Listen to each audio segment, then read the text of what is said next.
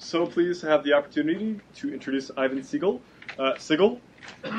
He is a Berkman Fellow this year. He is the Executive Director of Global Voices, which has been part of the Berkman community for many, many years now. Ivan participates in the Network Storytelling Group here at the Berkman Center. He has worked in media and development for the past 15 years in over 80 countries around the globe. Is currently always traveling as well. He is, anything else on this? He has focused on work in the Soviet Union and Asia, and we're just so pleased to have you, Ivan. Welcome. That's great. Thank you. Hi, everyone. So I'm going to try to keep this fairly informal. I'm going to talk for about 20 minutes, and then open it up for a conversation, and hopefully it'll be interesting. So I was thinking a little bit about how to frame this conversation. And when I came to Berkman at the beginning of this year, I wanted to look at the effects of the kind of the latest wave of social media technologies and companies and what they do to a kind of community-based focus of blogging and other kinds of citizen media that has been in decline for the past 5 or 6 years. And as I started thinking about that, and went back and looked at some old documents again recently, I remembered that just 10 years ago, we still talked about media scarcity, as if that was a real problem. And in some places in the world, it is still a real problem. But I had a colleague about 10 years ago who had a grand vision for the future of media, which is that he was going to help set up 10,000 community radio stations. And that was going to be really cool. And as we know, the thing that's occurred instead is that 2.6 billion people have access to the internet, and there's something like 5 billion cell phones in the world, and there's an alternative path to the way that we communicate other than through even small and medium-sized mass media outlets. But in thinking about what the challenges are for those of us who care about media attention, media equity, media access, the thing that really strikes me these days is, of course, something we've said many times now, that the scarcity is actually in the attention. And even in those communities where there currently is no media access, there is, the numbers show us and the trends are very clear that the processes towards people getting those kinds of access are rapid and increasing. And so I want to talk today not about that so much as about the kind of media that we get and who is winning the race for attention and how our conversations, our media focus is dominated or potentially influenced by the kinds of platforms that we use. And I want to talk about it especially in the context of social movements, digital activism, and protest. Digital activism and protest are two of the topics that are two of the sort of 5 or 6 topics that are most prevalent in the Global Voices coverage over the last 10 years. So I'm going to take a second preface and ask a quick question. How many of you do not know what Global Voices is? Okay, so I have to do an introduction. All right, great. So very quickly, for those of you who don't know, Global Voices is a community of international community of volunteer writers, editors, and translators who all over the world analyze local language citizen media and translate them, aggregate them, and explain them for global audiences. So it's been around for about 10 years. It started as a Berkman research project in 2004. At the time, there was a fairly basic idea, which was that there are individuals all over the world blogging, and they are writing about where they're from for people who are living somewhere else. And so what if we put them all together and make a big, fat citizen media newswire, and what will happen as a result? And today we are a community of, I think last year, about 1,300 people participated in the project in some way. We have an archive of about 80,000 articles in English, and we translate the site into 30 languages. People write and speak about 130 different languages in the community. We cover about 170 countries. We publish, including the translations, around 1,500 articles a month, between 12 and 1,500 articles a month, separate URLs.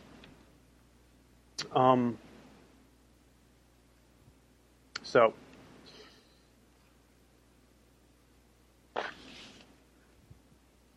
that's the old Global Voices. We were pretty primitive in those days. We were still a culture of blog rolls and link backs and really a community. And Global Voices remains that. It began as a community of people for whom the primary goal was really to connect each other. And the ethos of the organization has really grown around that idea that we build relationships with each other as individuals through online spaces, and then by virtue of our collaboration, we make something more than what we are as individuals. And that idea is encountering an interesting tension these days with the kind of the decline of blogging culture. Now, when we say decline of blogging culture, we should really say what we mean by that, because WordPress claims, for instance, that they power something like 20% of the active URLs on the internet today. So in theory and in practice, blogging platforms are more popular than ever. But the nature of blogging has changed quite dramatically, it seems to me, in the past 5 or 6 years, shifting away from intimate, weak links to promotion of content through social media and a dominant shifting of conversation outside of individual and autonomous blogs into social media and into corporately owned platforms. So even today, you could consider Tumblr to be a blog, but it's a corporate platform at the same time. And so, and there are many other examples of that sort. A former Berkman fellow, Lachlan Sui, actually wrote his PhD thesis on Global Voices newsroom, and he wrote it on hospitality as a newsroom value. So that tells you something about where we're coming from, but not necessarily about where we're going. And that's really what I'm going to kind of dig into today. And I'm interested to see whether and how we manage to maintain, or whether we should be maintaining, the values that we began as we are confronted with the dominant trends in the internet today. So really quickly, we stopped calling ourselves bloggers about 4 years ago. We shifted our focus from blogs as a primary source of coverage to now using the still very unsatisfactory language of citizen media, which stands in for everything that is not published by commercial or large mass media outlets. So if it's made by somebody in their homes or made even by a professional journalist but not on the clock, we cover it. But we don't really care where it is anymore, as long as we can get access to it. But the primary focus of the organization remains an interest in shifting news agendas to focus of local communities, bridging cultures and languages, and identifying sort of building or focusing on individuals as a value over states and other social identifiers, and finally building a culture of respect and support among the community of people who work with us. But we do also have a new face, and we recently launched a redesign, which is here. And it's pretty different from what we've done. But even as we've built a new page in the last... that's not supposed to happen. It's supposed to play. Anyway, even as we've built a new kind of online presence, we've noticed, and this is something that many of you may already know, that home pages are increasingly irrelevant in the online world. Basic statistics for digital-first media outlets: 75% of content comes from search, from social media, 20% from search, 5% from direct visits. Everybody from the New York Times onward has seen a precipitous decline in visits to their home pages. It's still often the primary source, but the idea that you can kind of build a system whereby if you just perfect the image of your page. What's going on back there? It's not what I'm seeing. Sorry, guys. The navigator is not playing properly.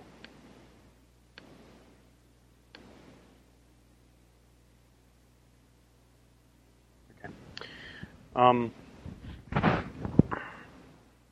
It doesn't necessarily, even if you design a page with exquisite kind of flat design and all of the whistles that we love so much with things like parallax sliders, that's not the direction of traffic, actually.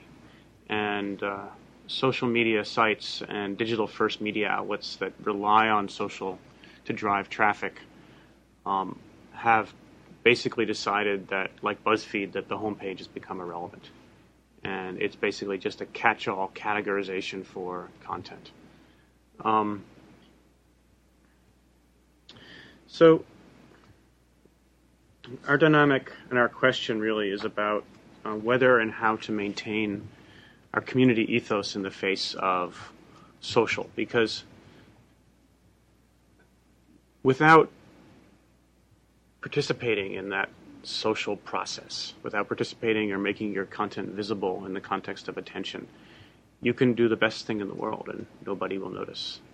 And I think this is it's a real challenge, because not just because it requires us to look at audience, which we do anyway, but because it requires what used to be your average blogger to understand user experience, user UX design. It requires you to spend a lot of time thinking about outreach to the different kinds of audiences that you might be interested in, and it requires you to be extremely persistent in your behavior. And those are not necessarily qualities that volunteer communities really like to participate in. I mean, it can be quite enervating to work endlessly on trying to push your content out.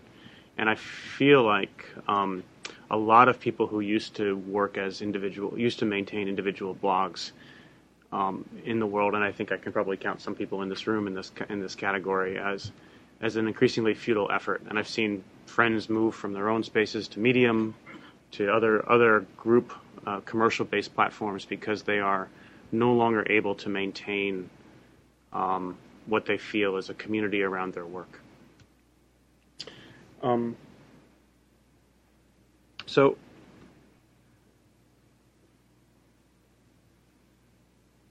I decided in the context of today to think about two different kinds of ways of building community that still relies on where we came from. The first is to think about expanding.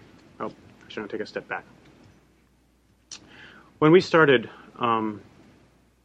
Global Voices, the big premise behind it was that we would somehow change the news agenda or have influence over the news agenda in the United States, that we would be able to shift people's thinking from international media as foreign or other to a conversation with people around the world. In that we've both failed and succeeded. We've succeeded in the sense that we've managed to come up with a new understanding of local proximity that's based not on geography but on network proximity. But we failed in that it hasn't gone beyond the community. So we've identified and helped to create a new community of people who care about that issue. But the number of people that includes is probably in the range of 100,000. It's not a mass shift, and it doesn't reach the level of social except incrementally. And it seems to me that there are a couple of ways that we might think about trying to create larger effects on this topic. And one of them is building decentralized communities and allowing networks to form on the basis of many small communities who care about that issue, understanding that they will always be local, proximate, and basically know each other. And the second is to engage much more vigorously in the social media game, which in the former, it's a very ground-based, intensive building of relationships and individuals, and spending a lot of time traveling and building local networks in which there's local ownership, which is the hard, slow, and expensive way but ultimately potentially more interesting. And the second way is to think about something like Global Voices as a verification brand, thinking about syndication, thinking about running at the pace of the modern internet. So I want to talk about this in the context of digital activism, which is one of our main topics. So special coverage sections, as you'll see up here, or yes, it's already run. I'm looking at something different than what you're looking at, just so you know. Special coverage sections are areas of focus for our work that are about topics that have value greater than a single article or even 2 or 3 articles. So the Egyptian uprisings, Hurricane Haiyan in the Philippines, stories where spaces where we'll do 10 to 40 stories on a topic, and then we'll collate them and organize them under a special coverage section. We've done probably about 120 of them in the last 6 years, and 60 of them have a focus on digital activism, which for us is really interesting because we don't predict beforehand what kind of writing we're going to do. We don't say we're setting out to write on digital activism. This is a product of the collective mind of the community that we work with. So it tells us that this is both a community that cares about this topic and a community that writes about this topic at the same time. It's kind of a nice blending of activism and journalism. Additionally, of the 80,000 plus articles we've written, 10,000 of them are about have a categorization of digital activism, and another nearly 10,000 of them have a categorization of protest. So that's already not a small N in political science parlance. That's a big N. We've got a huge number of articles over the last 10 years that focus on citizen media production and creation and conversation around protest and digital activism as a form. And as I said, it wasn't planned, and it's also lumpy. Not everything that we do corresponds to some kind of universalized set of all protests and all events in some kind of normalized way. It is created by the shape of our community, where we have strengths, where we have weaknesses. So pretty good in the Middle East, weaker in Francophone Africa, that kind of thing. It's also about, to some degree, events that have had the most impact and attention, but there's plenty of events and digital activism movements and occasions that we haven't covered, even though they are interesting or worthwhile cases in their own sense. And so I'm really interested in asking about what we miss and why. So we hit 42 different countries of those 60 special coverage sections. That's a pretty good spread, but there have certainly been events, protests, activism in many more countries than that. It's not an even spread. And again, 10,300 articles on digital activism. Other top categories for us: politics, human rights, governance, freedom of speech, international relations, law, technology, war, and conflict.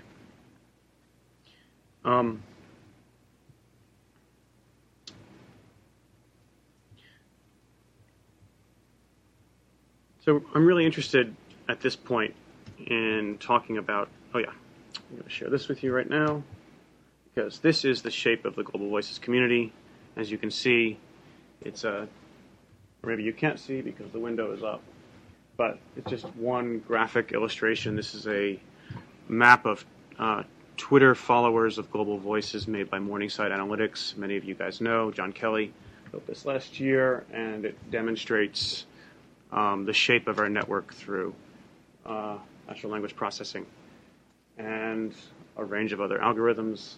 And in this case, you'll see that we have very specific groups: technology, Middle East, Africa, Asia, Europe, and subheadings about about what we talk about, what people care about within the community. So I'm really want to focus the rest of the conversation about things that are important but that don't receive attention, either from us or from anyone else.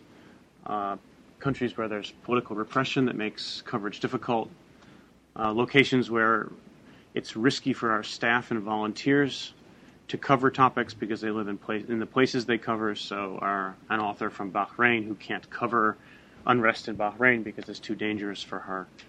A lack of accurate information and facts because of a lack of transparency, a lack of resources or means to get online, and linguistic barriers. And that brings us to the realm of events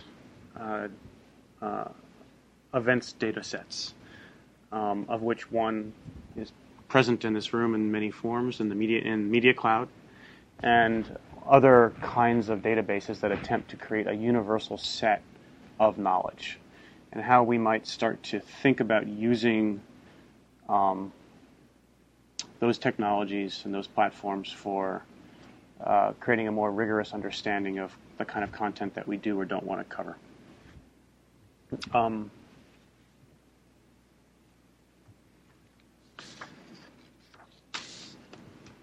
nearly done, actually. I feel like we should start talking rather than me talking at you. But so I'm going to actually wrap this up into bringing the first idea into the second idea, which is going back to notions of community versus social measurement, and whether for these large as questions of digital activism and questions of protest and questions of social movements,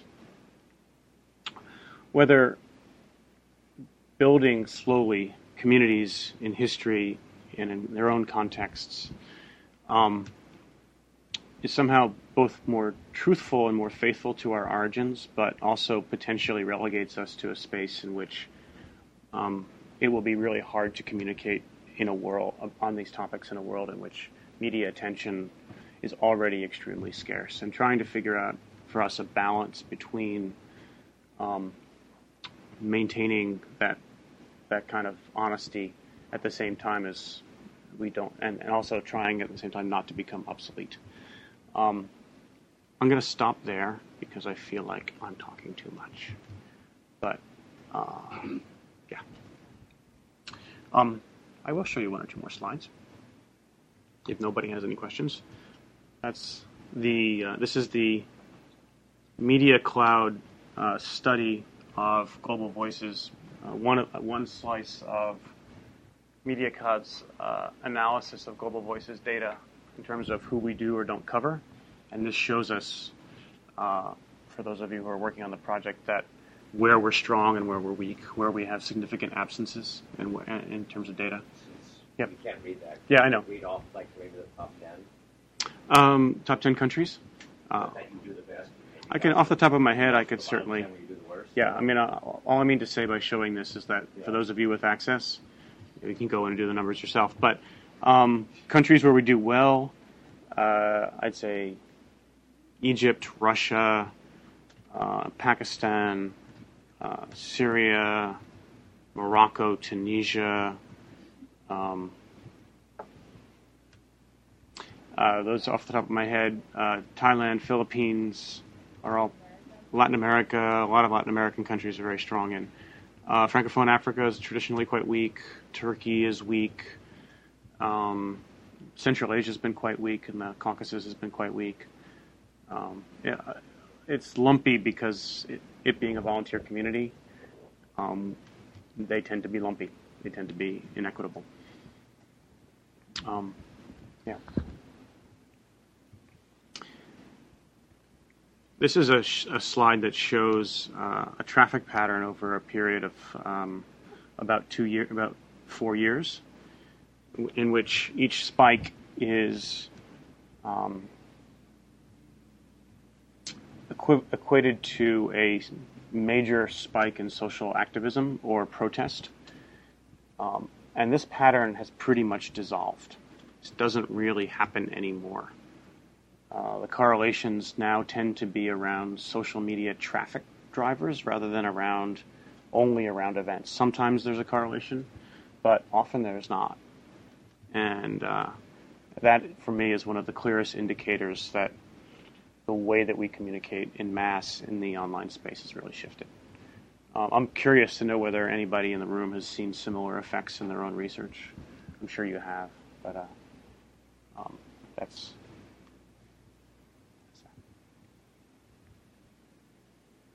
am I doing that time? About right?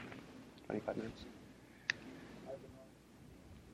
Please do. So I have a few questions. So I want to start off with, I don't know if it's a question or a proposition that perhaps we don't know as much about the decline of front pages as we might think. That even if 70% of people read articles via social media, the question is who got it in circulation first, and if they all picked it up from the front page, then it's effectively coming from there. But that's entirely different.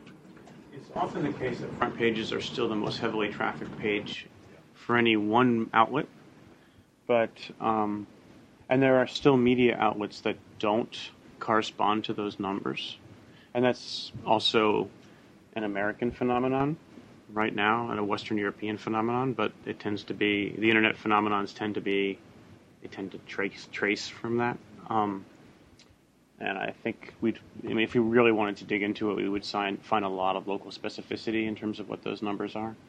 But in terms of the U.S. market, at least, the sites that are most heavily trafficked now mostly have those ratios. And by heavily, I mean I'm talking about the fact that BuzzFeed has more traffic than the New York Times.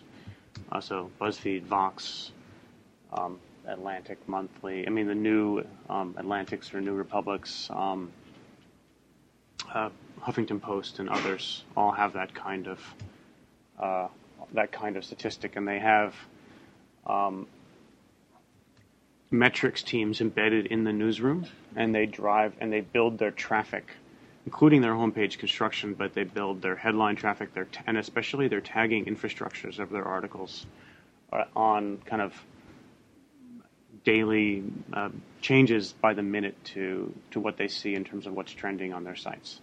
So one of them, The Verge, changed its homepage something like 50 times in the last year. So it took us 2 years to do it once. There's a difference. I always want to be wary of the metrics that we use, and that there's a whole lot in your presentation, and I'm even in saying this upset with myself for focusing on this, but because the work is amazing, but that in focusing on how many hits we get, we're looking at things that are clickable, not at things that actually spur discussion and that we know are influencing how people interact. But I think that's me missing the point of your presentation. No, there's a lot. That's actually really relevant because, so that's all, to some degree that's about design, but it's also about attention. So you can design your community or your project to make it more focused on interaction, more focused on conversation or engagement. But it's also, there's a question of whether we see a decline in commenting on the site. And we do. We do see a decline to some degree. And there's also a question of whether those comments have any value. So there's a lot to be said about that topic. That could be a whole separate conversation. But it's important, yes. Yeah, just to get into what Willow was saying, I think looking at the kind of audience and the kind of engagement, if you're looking for change, sometimes it's not the most frequented, but it's the who's reading the story and what kind of change is coming about because of that. So is it reaching for instance, in a country, is it circling back to Gambia or to Morocco and being read and talked about by people who can bring about change? Do you, in your monitoring or in your metrics, are you looking at going into the quality of the audience and the behavior of the audience? Yes. And what have you found out about that? What's that trajectory? And so this is some trends? Yes, to some degree, but this is also a design issue. So when we started GV, the purpose was to drive traffic to local sources. So we weren't, like most mass media outlets do their best to get somebody onto their site and keep them there for as long as possible. And our goal was to offer as many links as possible for you to go find the original source. So we didn't build it to be a honey trap, as it were. We built it, or a salt lick, if you prefer. Natural metaphors. We have only recently started thinking about, with this design, this is the first time that we actively thought about how to keep people on the site for more periods of time, and we have seen a change in the data. It's only been up for 2 weeks, so it's a little bit premature to say, but it's a couple of percentage points. And I think most websites find that the vast majority of their content is drive-by. That is, people come through social media or through search for the thing that they're looking for. They read that one thing and then they move on. And numbers for stories, even a site like the New York Times will see precipitous drop in traffic beyond the stories that they heavily promote. So their top stories will get hundreds of thousands or millions of readers, but their secondary and third level stories will get tens of thousands or thousands of readers. So it's not, you see that drop-off happens very quickly. Eric?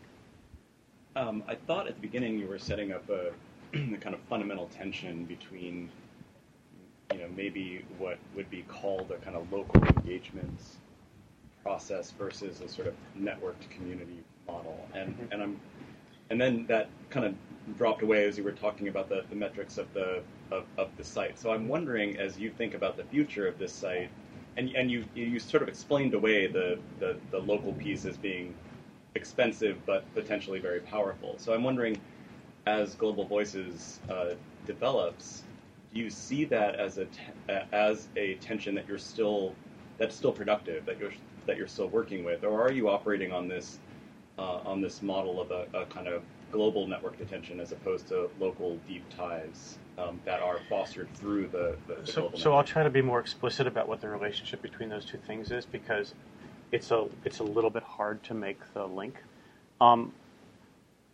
When we're writing, I chose the topics digital activism and protest because those are some of the stories that are basically driving a lot of people in our community to participate in the first place. So that is one of the essential elements of the nature of the community, that they care about and are often active in their own social movements in their own countries. Or when they're writing or blogging, that's one of the reasons they got into it. And so looking for a correlation between people's, the idea that when they're covering those stories or those events, they're also participating in them in some way is what we're looking at, and the reason that I chose that topic.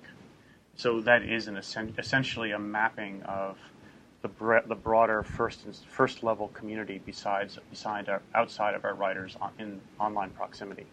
When I say that we've got 10,000 stories on digital activism, that means each one of those stories has between 5 and 20 links to people who are doing something in the way of online activism for each one of those articles. And so that's that's one step away from the people who are actually making change in their countries. And so what does an engagement look like in that context? I mean, we know our writers can write those stories because they know those people. They're embedded in those communities. So, does that make sense?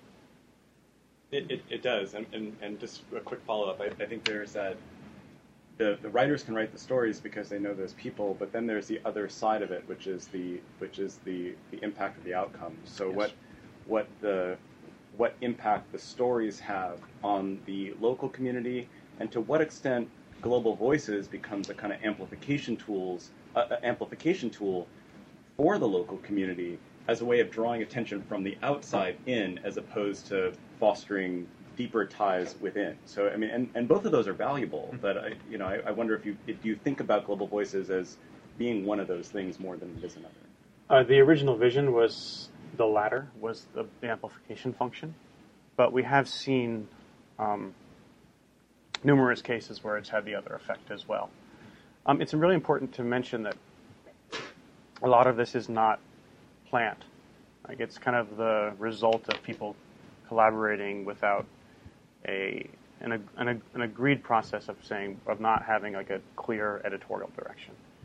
But I can say for instance, I'll give you an example. a group of Ethiopian bloggers were arrested last month, and 4 of them were Global Voices translators and writers.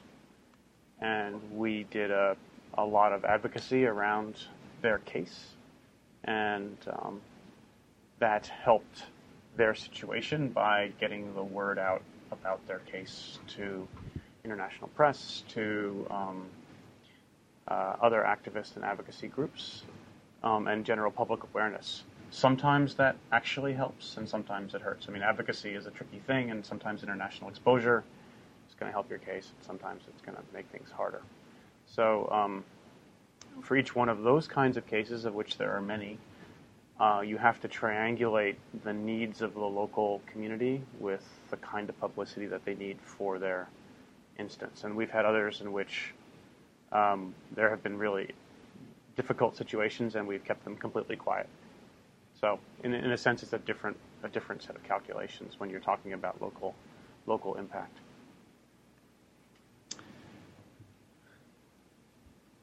Yes. I have some questions about your keeping this website. The first question is, how long do you plan to keep all those articles in your database? How long? For example, if we want to have some citation of those articles, and we can expect how long we can... Well, we hope to keep them there forever. Okay. But, how to die on the Internet is a very interesting question. Most people don't do it very gracefully, like in life. Yeah. And the second question is, what about the copyright issue? Those people who post their articles to your website, and do they have a waiving of their copyright? We're a Creative Commons site, so we have a 4.0 attribution license now. So they own the copyright, and they can republish anywhere. Yeah. With images as an exception. Yeah. Go ahead. You said that you're trying to foster the idea of foreign news not as foreign news for the audience here, but as a conversation. Mm-hmm. And for example, I blog occasionally in the Huffington Post, and I'm from Serbia. Whenever I try to publish something that is about Serbia, about, for example, oppression of bloggers, of an issue not being able to raise to the top of the agenda, that's not interesting to them. So have you managed through Global Voices, do you think, and to what extent have you managed to actually, on a broader scale, really change that pattern of disinterest in foreign news and the perception that it's not foreign news, but it's actually topics of common interest that we cluster around?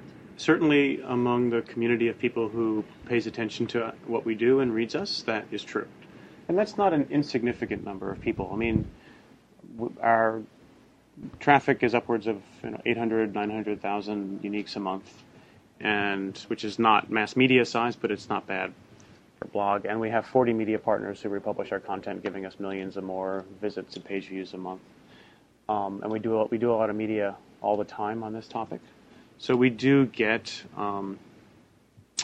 make those changes among that core team. And if you were to write for Global Voices, that would be our Central and Eastern European editor is Serbian, and she would be happy to have you writing with us instead, I'm sure, and you would be able to do those kinds of stories on GV.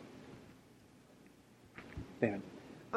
Just wondered, how much you sort of see the promotion's responsibility for individual writers, or how many of your writers sort of try to actively track their page views of their articles and their brand versus the sort of, or are you guys more just concerned about the Global Voices brand and readership as a whole? I'm not quite sure I follow you. And I just wondered if different writers publish it for certain writers who they're more interested in sort of using Global Voices sort of as a platform in the way somebody would use Tumblr as a platform, and they see themselves as a part of a community. Right. You can't really do that in the GV. I mean, you have to. People do write on Global Voices in order to further their careers as writers, and that actually works very well because it is a pretty well-known platform among some kinds of people who are interested in international relations and international stories. And there have been quite a few people who have started at GV and then gone on to much larger assignments. But while you're writing on GV, it's hard to. I mean, we're trying to keep things in a basic tone. Yeah. Hi. Hi. I've been sort of looking at Global Voices since the redesign. And now it's a news site, so plain and simple. Where do you see it in 5 years' time? Because I remember when it first came along, I worked at the BBC when it first came along, it was for journalists from mainstream organisations. It was a kind of window into a different different kinds of content, different voices that we're not hearing. We weren't tapping into that stuff at all. But now that we and others are doing that, where does that leave you in a few years' time? That's true. The BBC has had a social media news gathering team for 5 years now. And in a sense, in some cases, one of the things that we did was teach mass media how to do this. So we embedded one of our writers in the BBC news desk for 2 weeks about 3 years ago. And it was a really interesting experience to see the different work cultures and also the different values. And the real difference still is in the value set by which we frame stories. And we see again and again that there's still so I'll give you a single example. There's something called the protest paradigm in news agenda framing, in which mass media outlets have a tendency, when talking about protest, to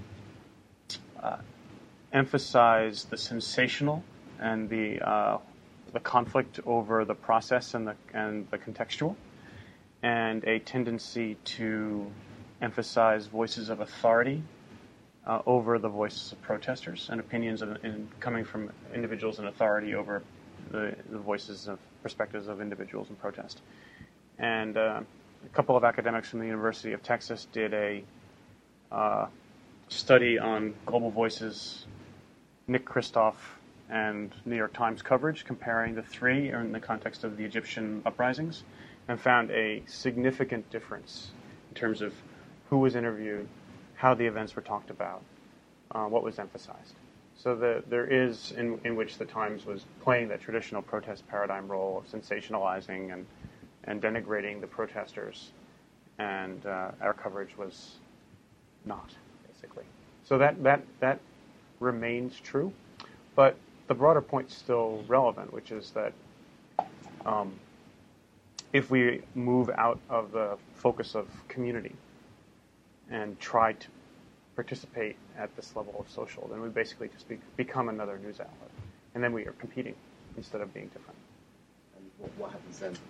But then we have to win, just like you. Yeah, that's fine. I have a question about censorship. And you said you're working in many different countries. Have you been subject to censorship? And if so, sorry, my voice is not. Yes, we have. How do you deal with it? Well, we're blocked in China, and we have yeah, in China, and periodically have been blocked in other countries. There's formal censorship, and then there's, the most important thing for us in that context is to make sure that our contributors are safe. So we don't want to do anything that puts volunteers at risk. And then there's a lot of self-censorship that can occur in different times. People know that they don't have the protections. They don't have a newsroom. They don't necessarily have lawyers. So we're very careful around sort of making safety the primary focus of that issue. So Ivan, you've talked about kind of developments and efforts that people are making on the social media marketing side and the corporations that are playing that game. I'm wondering where the kind of models and inspiration are coming from on the conversation side. Are there people that we can point to who are curating really amazing conversations, who are really good at... like Metafilter as an inspiration. Where else are we seeing that? Because obviously there are companies that are trying to own conversations, whether it's Branch or Discuss. Yeah. But that's different from being able to create great conversations? Me, Don. I actually don't. I mean, there's a lot of specialized lists and topical pages, and where conversation is alive and well on the internet. But in the context of international conversations, in the way that you mean, I'm not seeing a lot of it. And we do have some of that, but the way our site is currently built is not. It's not built to favor it. It's built to report on those conversations rather than to actually start them or make them. And it is something we've talked about, and you and I have talked about that too.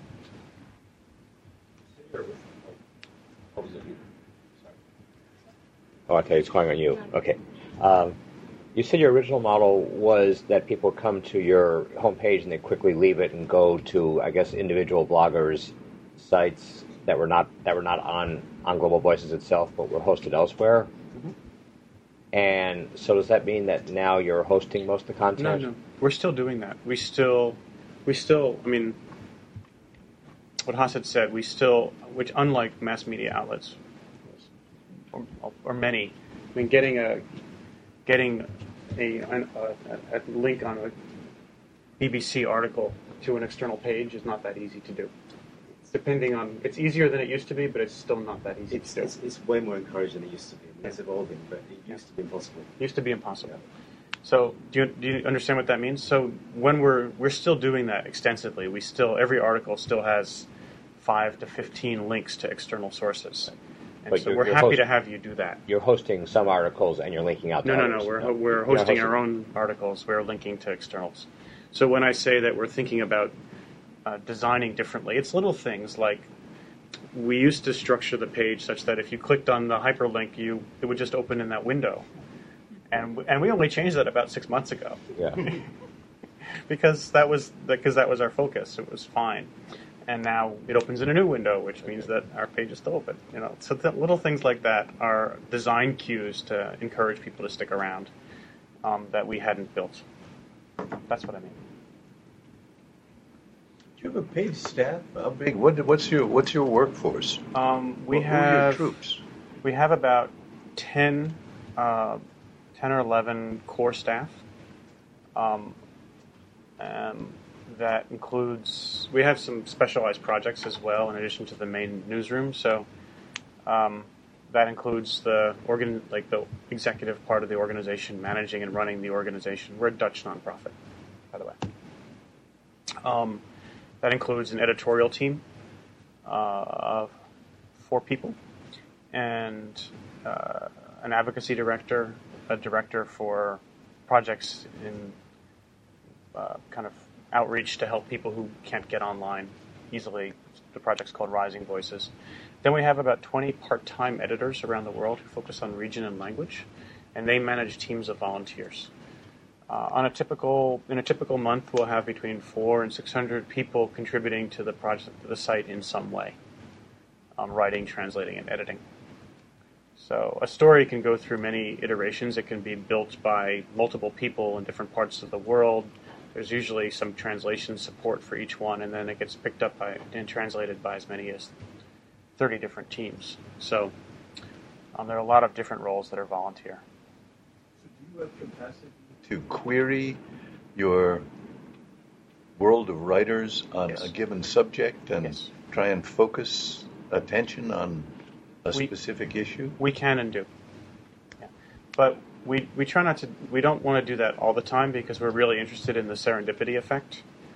The focus is very much about what people themselves care about and what they are surfacing and what they're finding, rather than us telling them, we want you to cover this topic. So we do that sometimes, but we try to make sure that it's always balanced with a lot of local attention.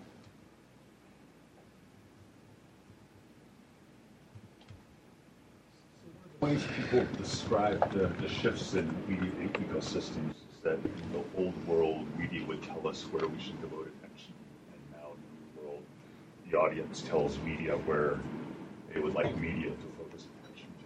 Global Voices sounds like it's neither one of those, but a third thing to itself.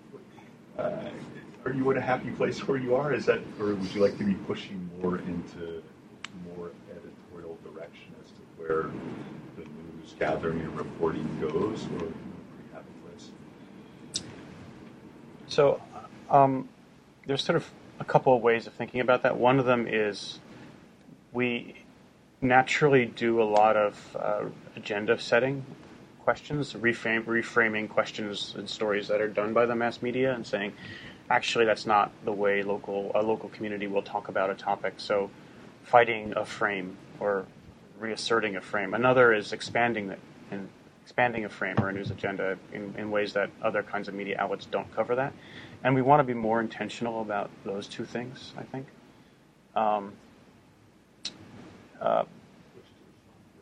Sounds more like media criticism. But fair enough. Though I think it's really about the framing rather than about. It's not saying we're writing stories saying the New York Times is wrong and here's why.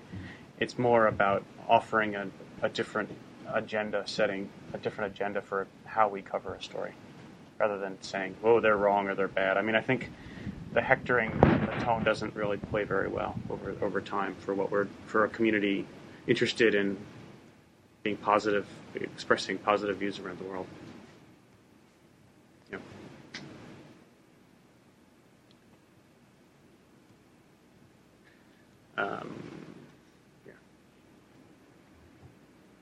I was wondering, to what extent do you sort of chase the page views and sort of adjust your coverage to be what would give you the most traffic, and to what extent do you sort of trust your writers or whatever to decide what's important?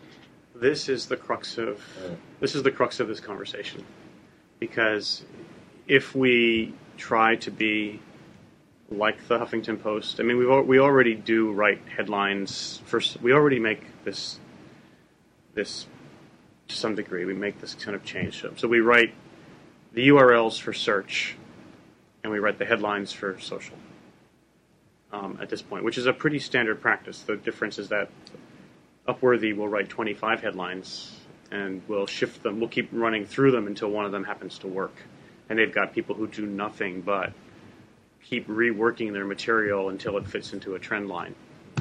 And that's very labor intensive. And it's also the case that that's kind of a race to the bottom in terms of, unfortunately, because we know what sells. And those kinds of memes are, look what's around the corner, you won't believe it.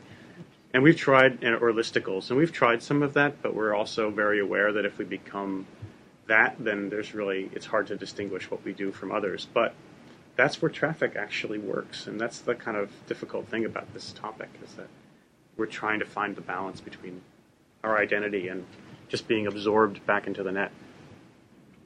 How are you funded these days, and do you have something you would call a business model or a business plan? We're a nonprofit. Yes, we do. We do have a plan, and we are funded. We have about 5 or 6 primary foundation partners, and then we have individual donations and co-productions as revenue models. So right now, that's about it's around 70% foundation funding, and 30% is. And then we have a lot of in-kind support as well. I was sort of following up on what David said. It's more of a comment than a question, really. But it seems like maybe you're better off sort of trying to be the thoughtful alternative to the trends that you're talking about, because chasing them would make you too much. It would remove your differentiation from the garbage out there. Mm-hmm. I mean, I heard people mention Upworthy, BuzzFeed, and Huffington Post, and none of those are considered to be, sources of quality information. So yeah, if you, I think the only one I heard that strikes me is that they've tried, maintain their thoughtfulness while getting a mass audience is The Atlantic. Well, I mean, I think what you'll find is that there's some what looks like short-term kind of bottom feeding, I suppose you could call it, but that will result in it. No, I think it's something else. So BuzzFeed started that way, and Vice magazine did too. But Vice magazine Vice started in that kind of mode. But this year they hired 100 journalists, and they're competing. About to buy them apparently, and they're competing against the Times for coverage. I mean, Yeah. and BuzzFeed's doing the same thing. And the HuffPost started out with SEO that was all about sex. And then they were sold for more money than the value of the Washington Post. And so what a lot of those companies have realized is that you need capital in order to compete. And we chose a very different direction. We chose to create a strong community that cares about something and is in the free culture space. But it's a very different way of working. Dichotomy as well. I mean, it's not necessarily the case that the packaging describes the content. I mean, if there's a sexy headline or a listicle that gets readers to read about issues in Serbia that they would not have read about otherwise, then why not? I mean, what's the downside to trying to improve the attractiveness of your product? It's not necessarily a slippery slope, is it? Or I don't. I mean, I think it's complicated because it's also about different kinds of audiences and different generational preferences. So, if you think about who watches, the gold standard for news in the U.S. used to be television broadcast news. For better or worse, that's what it used to be. Well, they would like to think that that's true. But in terms of mass audience, but today, most people who watch, and in the U.S., television news is still the primary source. It's still the largest single news source. That may not be true forever, but it is still true. But most of those audiences are, for instance, CNN and Fox and people like that. They're mostly white men over 55 years old. And no offense to any white male over 55 in this room, but this is the audience for those kinds of publications. And if you're somebody like BuzzFeed, your audience is 18 to 34, and you're trying to create content for for people who don't watch the television at 7 o'clock every night. So it's a different equation. What are your demographics? Our demographics are about 30% of our audience is in the U.S. 30% is in a range of 10 countries, which is a shifting pool of about 20, which other than Australia and the UK and Canada is pretty diverse. It's everything from one month Bahrain will be in there, the next month it'll be the Philippines, the next month it'll be Egypt. Depends on what we're writing about. And the final third is the rest of the world. Our community tends to be multilingual, college educated, and our readers tend to be also similar. I mean, we write for college educated people. Are they 18 to 34 or 55? They are 25 to 45. Oh, yeah? Yeah. Yeah, absolutely. Ivan, what stories do you think are not covered elsewhere, and what makes Global Voices a really unique proposition and opportunity? What stories aren't covered? What one or two things which you think are just not getting enough attention for whatever reason that is, and why is Global Voices in a unique position to do something about that? So when you say not covered, I assume you mean by the mainstream media. By the mainstream, exactly. Yeah. I mean, I probably could come up with a lot of different examples of that. So I can give you some big examples. We covered the Tunisian uprisings for a month before the New York Times did. And we had worked on that story for 8 years before it became a popular news subject. We first interviewed Alexei Navalny. We were the first organization to interview Alexei Navalny in English in 2009, 2010. We first started writing about him in 2008. there are a good number of cases like that. The Iranian Revolution in 2009, we covered it for about 6 months before it started. We covered the unrest, like the building protests before the election. So what we find often is that when it's a story that we know well, we'll be on it well before the mainstream media and stick with it well after. And so our attention tends to be longer. Our attention span on those topics tends to be longer. Does that have an impact on your traffic? By being first, being sustained, you get more hits and more clicks? Well, when the world's attention focuses on it, yes, it does. It does matter, and will be interviewed by and picked up by. So in 2009 there was a coup in Madagascar, and there were no international journalists there at the time. So our team were the only people reporting that coup for about 2 weeks. That kind of thing happens on a couple times a year in some form or fashion. But it happens less over time because there's more and more information and more networks, and we're more and more interconnected. And so one thing that we think about is trying to maintain a value, which is trying to maintain our value set, which gives us a distinctiveness as those networks grow more intense. Because, again, going back to the first point, when the challenge is about attention, the issue is not whether you get information, it's about what kind of information you're getting. You're supposed to stop between 1:30 and 1:45, so maybe one or two more questions, yeah. Or not. Great. Thank you.